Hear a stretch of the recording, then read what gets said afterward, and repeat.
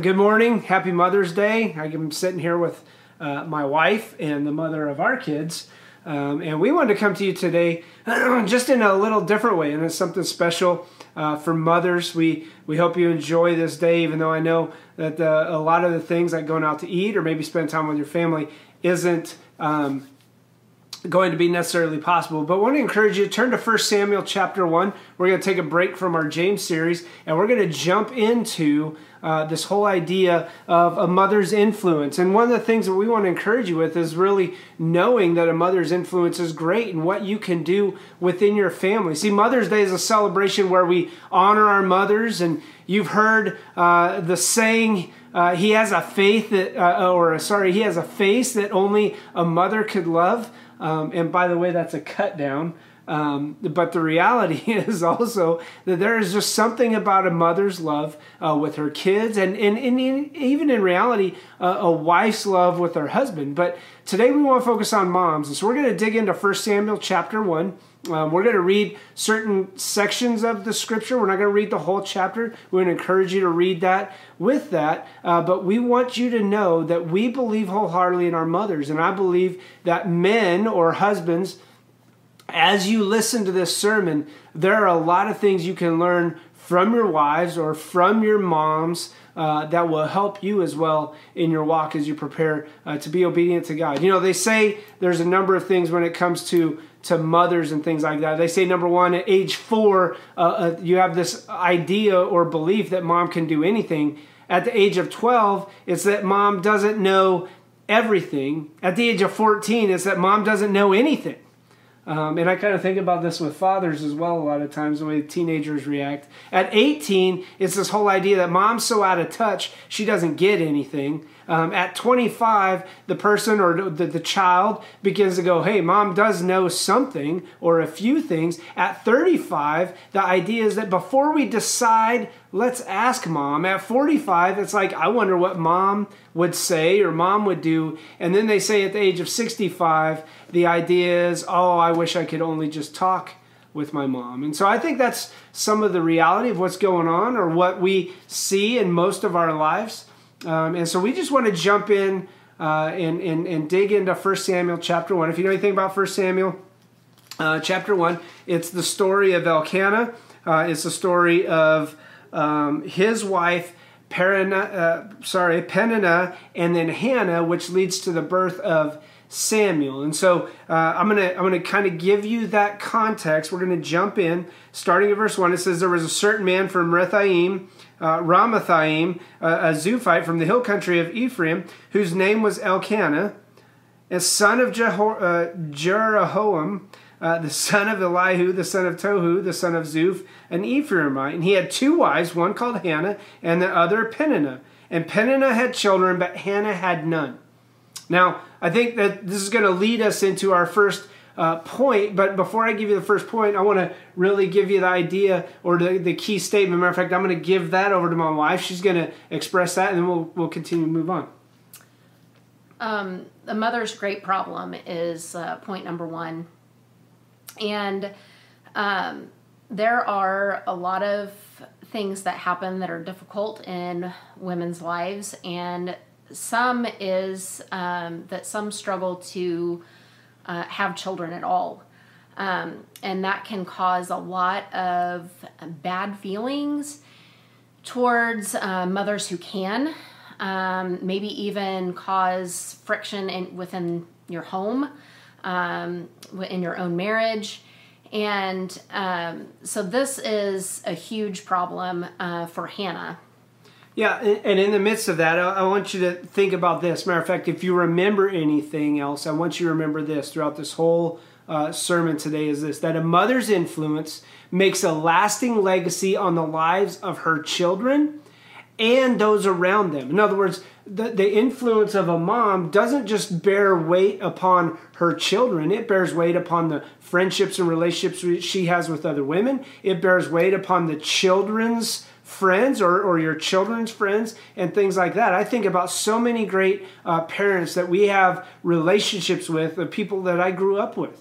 I think of so often the guys who helped coach. Matter of fact, one of my better friends growing up, his name's Brian. As a matter of fact, he may watch today, but his dad recently passed away. And the struggle is that his dad was my basketball coach. His dad was a key influence in my baseball life. As a matter of fact, we had big competitions between my team and Brian's team and his dad. So we have a lot of great friendships and relationships. His dad had a huge influence on my life, but his mom did as well.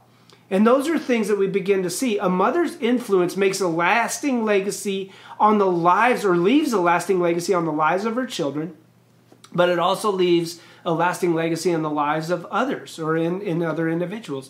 And so we see this great problem brought up here. Peninnah had children, but Hannah had none. And so we see this whole idea in Scripture is this, that a Hebrew man's possessions were always bound up or tied to his having a son. And so what we see is Peninnah had children, but Hannah had none. Hannah was the first wife, but she didn't bear any children, so therefore Peninnah was the second wife. Now we can look at this and go, well, that's out of line, which I believe wholeheartedly it is. It's out of line biblically. But what we begin to understand is that the reason why this was practiced in Hebrew culture was because that all the possessions, all the land, all the money, all the finances would be transferred to children or sons, not to wives, not to daughters even. And so his wife's inability to conceive a son was regarded as a curse for many there. And here's what we want to really kind of communicate in that. We've had a lot of friends who have had, whether it be miscarriages or who just haven't been able to bear children. And we've had to, walk through and listen to and help and just be a comfort during those times to hear the frustrations and things like that. And I think one of the biggest struggles that I would say most women struggle with would be that maybe my value isn't as much because I can't bear. Or maybe you question, what is God doing? What is he trying to accomplish in and through this? And so while we want to walk softly through this, we also want to encourage you.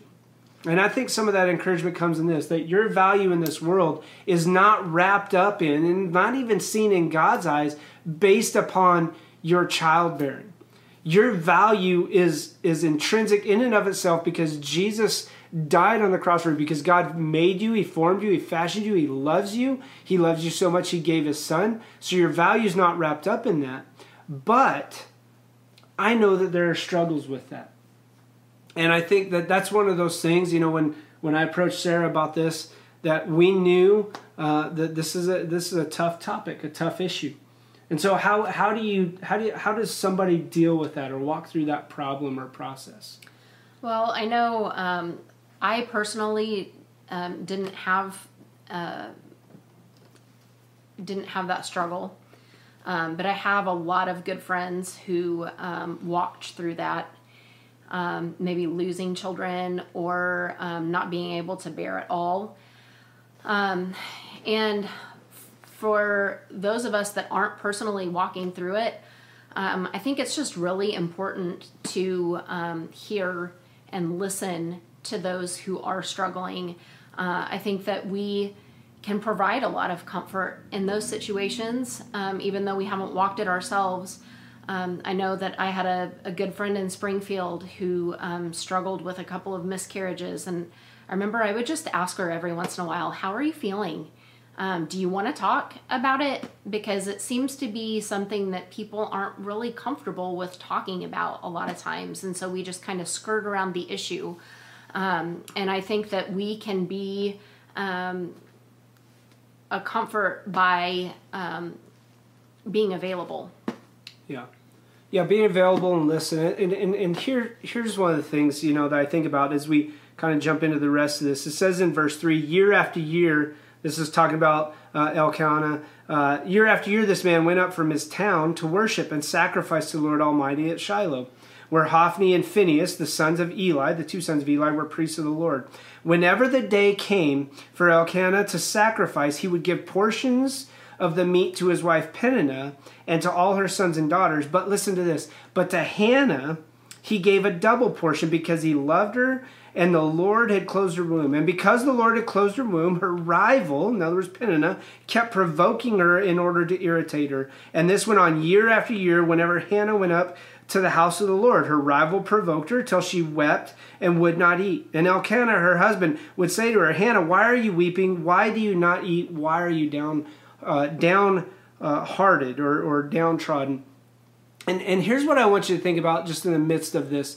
If you are one who has struggled with bearing children or are infertile or things like that, I want you to know this, that based upon Scripture and what we see is that you are in a long line or a long list of women of faith who struggled with infertility, and the comfort you can get is that in God's timing, He may answer that prayer for a child. I think of this long line. We've got Sarah, who was married to Abraham and didn't have a child till she was 90.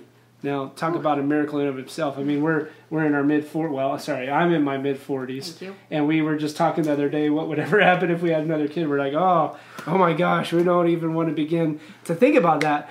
You got Rebecca, Isaac's wife. You have Rachel, who was Jacob's other wife. And then on top of that, you have Ruth, who was unable to bear her first husband before he passed away, a child. And then later, obviously, is in the lineage of King David, which leads us into the line of Jesus. And so if you are somebody who struggles with this, know this, that women of great faith have struggled with this in the past. So don't take this as a value issue. If you're unable to bear a child, it may be that you are being reserved for something or kept for another blessing. What I love about this section of Scripture right here is this, that in the midst of this story, Peninnah got a portion of meat, but Elkanah, he got a double portion. So husbands, one of the things I could use as an encouragement is that you try and be a blessing to your wife during these things. And one of the things I look at, are you laughing at the very end of that section? Listen, this is the beauty of Scripture and how dumb men can be sometimes. Go ahead and read that.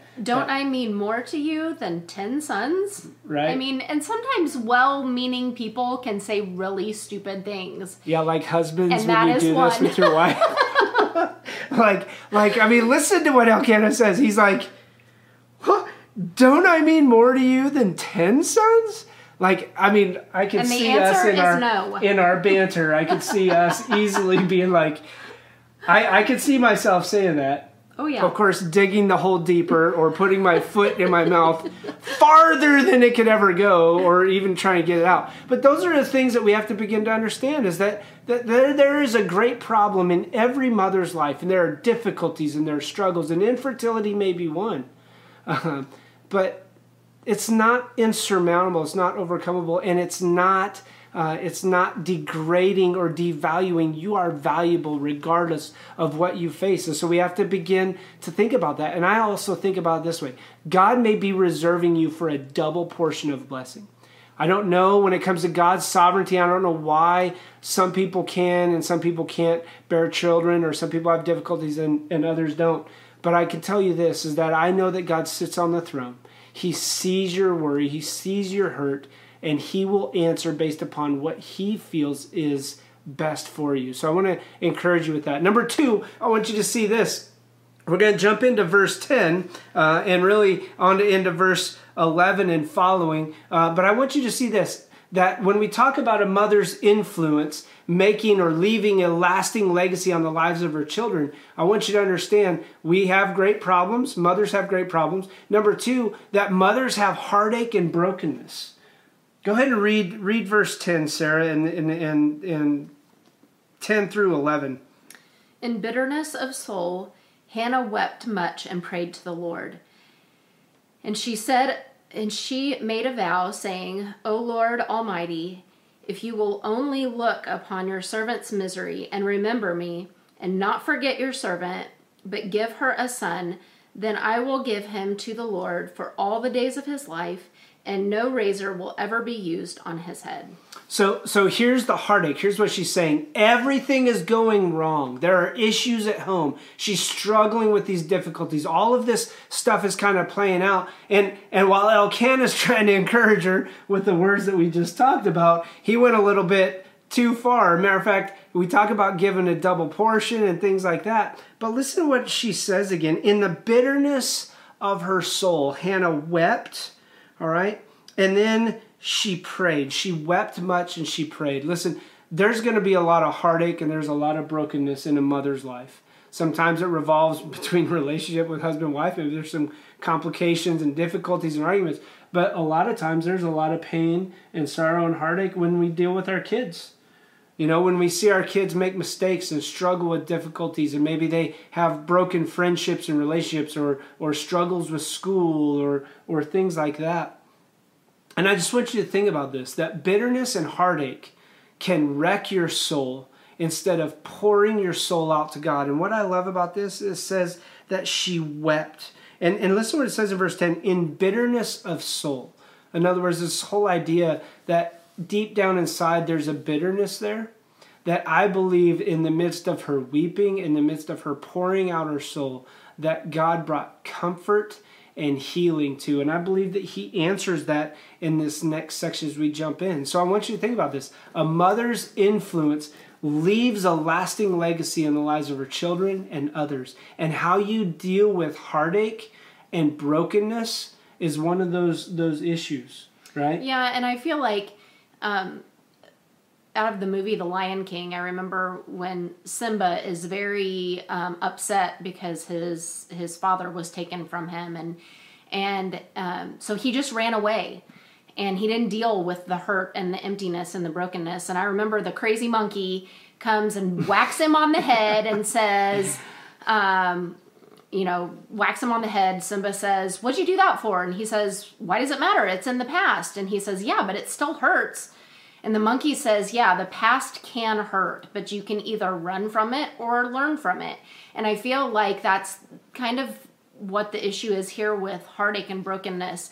Either we can run away from it, we can let it take bitterness in our soul, or we can learn from it and we can help others maybe at some point in time. We can walk with others. We can actually walk shoulder to shoulder and help other people who are dealing with that bitterness and that heartache and the brokenness. Yeah. Here's the third thing we want you to see. Remember, keep it in mind, a mother's influence leaves a lasting legacy on the lives of her children and the lives of others. Here's the third thing we want to see. I believe wholeheartedly that a mother's prayer life or a mother's powerful prayer life leads to that legacy. How you pray for your kids, how you pray for your family is going to change drastically how your heart responds during heartache and brokenness. The power of a praying mother is great. Matter of fact, it says this, and I kind of wanted to unpack this. In verse 10, it says that she prayed to the Lord. In verse 12, it says that she kept praying. As she kept on praying to the Lord, Eli observed her mouth. So they're sitting in this time, they're going to the temple area to worship. She kept praying to the Lord. In verse 13, it says that she poured out her heart. In verse 15, it says she prayed in her heart. And then in verse 16, it says praying out of anguish and grief. In other words, the heartache and brokenness. And so I just want to read it real quick. It says that she kept on praying to the Lord. Eli observed her mouth, and Hannah was praying in her heart, and her lips were moving, but her voice was not heard. Eli thought she was drunk and said to her, "How long will you keep on getting drunk? Get rid of your wine." You know, when our wives talk to us, guys, sometimes we might be thinking that. But the reality is it's not. She's just going to roll her eyes because it's not going to matter. But listen to what he says in verse 15. "Not so." This is what she says. "Not so, my Lord," Hannah replied. "I am a woman who is deeply troubled." In other words, over the heartache and brokenness. "I have not been drinking wine or beer. I was pouring out my soul to the Lord. Do not take your servant for a wicked woman. I have been here praying out of my great anguish and grief." And here's what I want you to begin to understand. Mothers, one of the greatest things you can do for your kids daily is pray. As a matter of fact, I would ask you this question. How does that affect your relationship with our kids? I think that prayer is something that connects you with your kids, even if you're not praying necessarily with them. But when you're praying for them, I feel like God softens your heart towards kind of their humanness and their struggle at times. Whereas if you are failing to spend much time in prayer for them, a lot of times I feel like the walls can be formed in relationships, and prayer isn't like a magic potion where somebody's gonna just go bawling at your feet saying, "Oh, I've done all of these things wrong." But I do think that there is something to be said that whenever you are talking to the God of this universe for your children, that it changes the way that you see them and sometimes even the way that you respond to them. Yeah. I would say this, and I would challenge mothers and fathers as well, is number one, the power of your prayer life reflects greatly upon your kids. In other words, am I praying for their salvation? Am I praying for their future spouse? Am I praying for their wisdom as they make decisions going through school? Am I leading them in ways? Am I praying with them? Not just for them, but with them. When they deal with difficulties, you sit them down and say, "Hey, let's pray about this." Or do you just go, "Oh, well, we got to make the wise decision"? Both being good, one being the best. I think praying with your kids is huge. As a matter of fact, D.L. Moody says this: the impression that a praying mother leaves upon her children is lifelong. Perhaps when you are dead and gone, your prayers will be answered. You don't know what that looks like, or you don't know how long it's going to take. I tell you one story that I can remember when I ruptured my spleen skiing up near Seattle, Washington. I remember calling my mom, and later my mom told me, she goes, "For some reason, at the moment you were hurt, I got an overwhelming ache and a confirmation from the Spirit that I need to be praying for you." Before I had ever contacted her or told her I was in the hospital getting ready to go through surgery, I had a Flight 5 helicopter or anything like that. And you know how comforting that was to know that my mom was praying for me in that moment and in that time while skiing. And that's exactly what's going on here. Hannah is desperately praying to the Lord, seeking God in everything, even knowing that right now Samuel wasn't even born yet. But as a result of her prayer life, Samuel is born. And that's what we want to jump into the last point. The last point being this, that a mother's sacrifice and worship is huge. And the reason why I say that is this. If you look into verse 11 and then 19 through 28 is this. Number one, in verse 11, Hannah's pouring out her heart to the Lord, and she basically says this: "Do not forget your servant, but give her a son, and then I will give him to the Lord for all the days of his life." And so here's what I want you to think about. Worship must be the first response from every mother and every father and every potential mother and every potential father. Do you offer your kids as a sacrifice? Are you raising them up to be obedient, to follow God? Are you seeking that out? Because literally, she's asking God for something, and then she basically says this: "And I will give him back to you. The blessing you've bestowed upon me, I am going to give back to you," almost like a tithe. It's almost this idea that what God has entrusted me with my kids, what I am a steward of, I am giving back to the Lord so that he can make them even greater. Because God is the one who works in their lives, not us. And I think that's the important thing to think about when it comes to worship, when it comes to sacrifice and what we deal with on our kids. That's how we begin to progress and move forward. So in the midst of her heartache, she prayed, and her prayer was answered, and yet she gave him back. How does that affect us in our marriage or in our relationship with our kids? Well, I think just as the psalmist said, the earth is the Lord's and everything in it, and I think that includes the relationships that we have with each other. We have to understand that we are just stewards of the relationships that we've been placed in our marriage, and in parenting, in our friendships, that people belong to God first. And so we have to be willing to give them over to him. And I remember reading a book several years ago, and talked about how we should hold on to relationships that we come into contact with an open hand, that we shouldn't clinch onto them, but that we should have them with an open hand so that God can do with those people whatever he wants. Yeah. And we're going to kind of wrap up with this because I want to focus on just one quick thing. One of the greatest struggles I believe most parents have is to want to hold on to our kids so tightly and not let them go.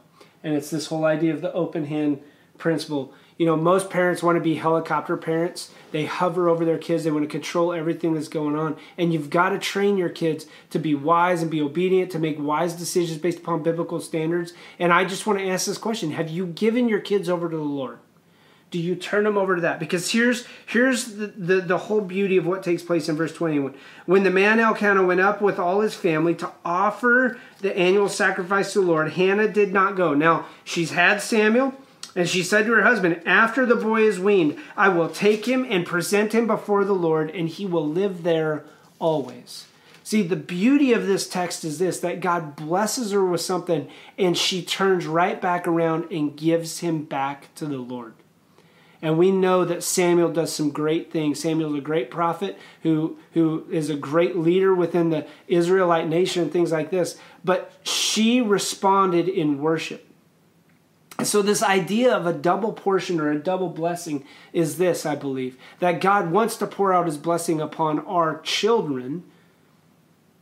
And sometimes, or in reality, all the time, we need to offer our kids up as sacrifices. In other words, offering them in worship to God. Because the mother's response in sacrifice and worship is huge. Because your kids learn from you just as much as they learn from fathers the benefit and the sacrifice that comes along with worship.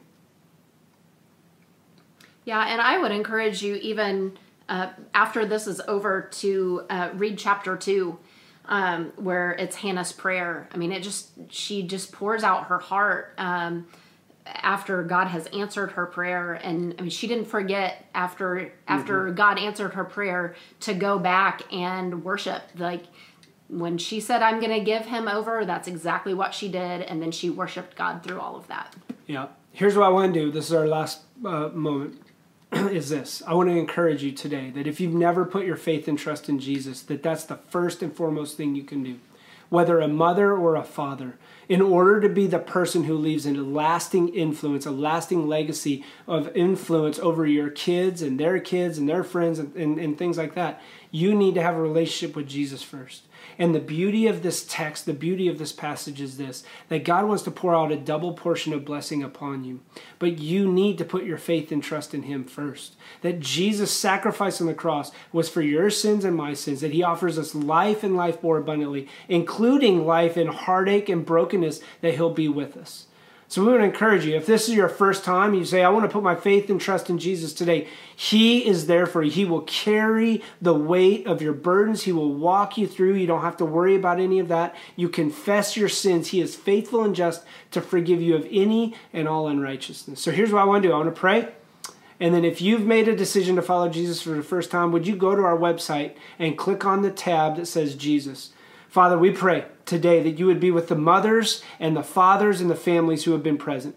We pray that you would speak to them through your word. God, we know that in the midst of heartache and struggle and difficulty, that you are walking with us. You are right there with us. And so, God, maybe there's a mother who's dealing with that. Would you lift her up and encourage her that she knows that her value is not wrapped up in what she can't bear right now because maybe she's struggling with infertility, but her value is in who she is in you. Lord, may we be mothers and fathers who pray and who sacrifice and who worship you with abandon, with complete abandon.